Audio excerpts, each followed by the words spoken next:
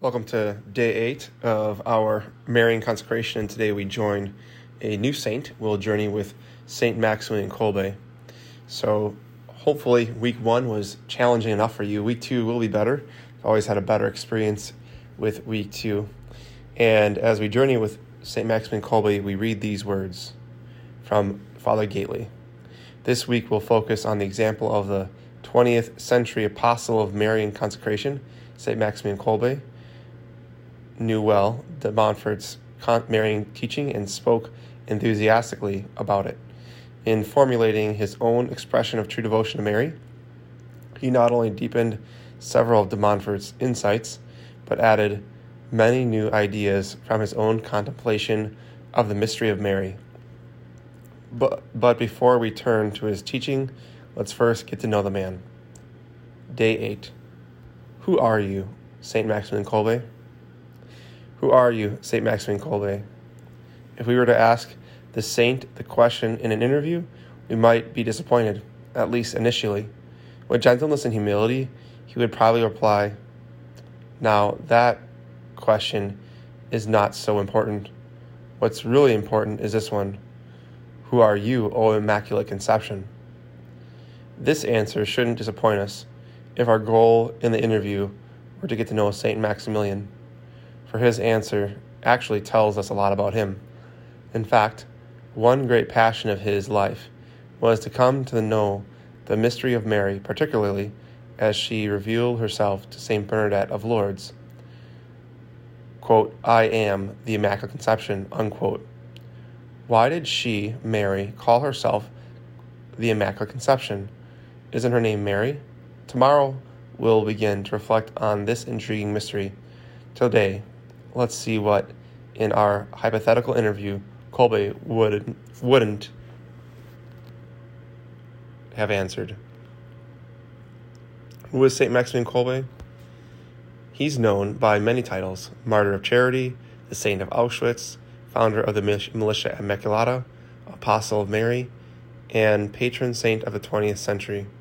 But before all this, he was just Raymond Kolbe, who in 1894 was born into a poor Polish farming family. And from the beginning, one wouldn't have guessed he'd eventually be a great saint. In fact, one day his mother was so frustrated with his behavior that she yelled at him in exasperation, "Raymond, what will become of you?" This shook the boy to the core. Filled with grief, he immediately turned to the Mother of God, asking her, "What will become of me?" Then he went to a church and repeated his question. The future saint recounted what happened next. Quote, "Then the Virgin Mother appeared to me holding in her hands 2 crowns, one white and one red. She looked at me with love, and she asked me if I would like to have them. The white meant I would remain pure, and the red that I would be a martyr. I answered yes, I wanted them. Then the Virgin looked at me tenderly and disappeared." Unquote. The white crown of purity came first. Raymond confirmed himself in it when, as Brother Maximilian, he professed religious vows, one of which was chastity. But his purity was not just of the body, for there is another kind of purity, purity of intention.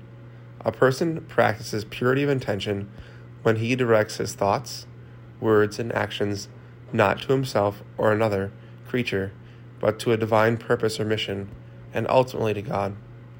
Perhaps because of his natural intensity and passion, Kolbe felt a particularly strong desire to give himself to a specific mission or goal. One of his classmates in the minor seminary relates, quote, "He often said that he desired to consecrate his entire life to a great idea," end quote. Kolbe's great idea eventually crystallized into what he called the Militia Immaculata, which he started in 1917 with 6 of his fellow seminarians. The MI, as they call it, truly was a great idea, at least in the sense of its ambition. Its goal was nothing less than to bring the whole world to God through Christ under the generalship of Mary, Immaculate, and to do so as quickly as possible. Fulfilling this mission with Mary, Immaculate, was Kolbe's entire concern, his pure intention, and he sacrificed everything for its accomplishment, which brings us to the Red Crown. In 1941, after decades of incredibly fruitful apostolic labors in Poland and Japan, Kolbe was arrested by the Gestapo and was sent to Auschwitz concentration camp. Before his arrest, his brother Franciscans had pleaded with him to go into hiding. He said he was grateful for their loving hearts, but couldn't follow their advice. Later he explained why. Quote, "I have a mission. The Immaculata has a mission to fulfill." Unquote.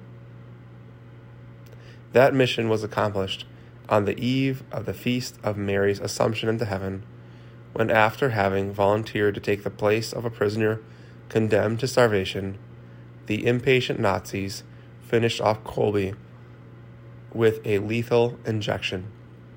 Thus, St. Maximilian died a martyr of charity and received his second crown from his Immaculata. Today's prayer is, "Come, Holy Spirit, living in Mary, make me pure in body and spirit, and help me to die to myself." We'll repeat that 10 times. Come, Holy Spirit, living in Mary, make me pure in body and spirit, and help me to die to self. Come, Holy Spirit, living in Mary, make me pure in body and spirit, and help me to die to myself.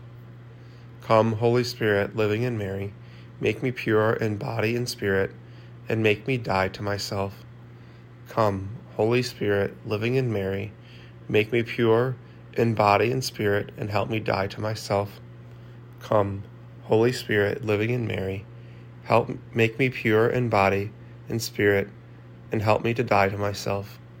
Come, Holy Spirit, living in Mary, make me pure in body and spirit, and help me die to myself. Come, Holy Spirit, living in Mary, make me pure in body and spirit, and help me die to myself. Come, Holy Spirit, living in Mary, make me pure in body and spirit, and help me die to myself. Come, Holy Spirit, living in Mary, make me pure in body and spirit, and help me die to myself. Come, Holy Spirit, living in Mary, make me pure in body and spirit, and help me die to myself. St. Maximilian Kolbe, pray for us. And may Almighty God bless you and your intentions, in the name of the Father, and of the Son, and of the Holy Spirit. Amen.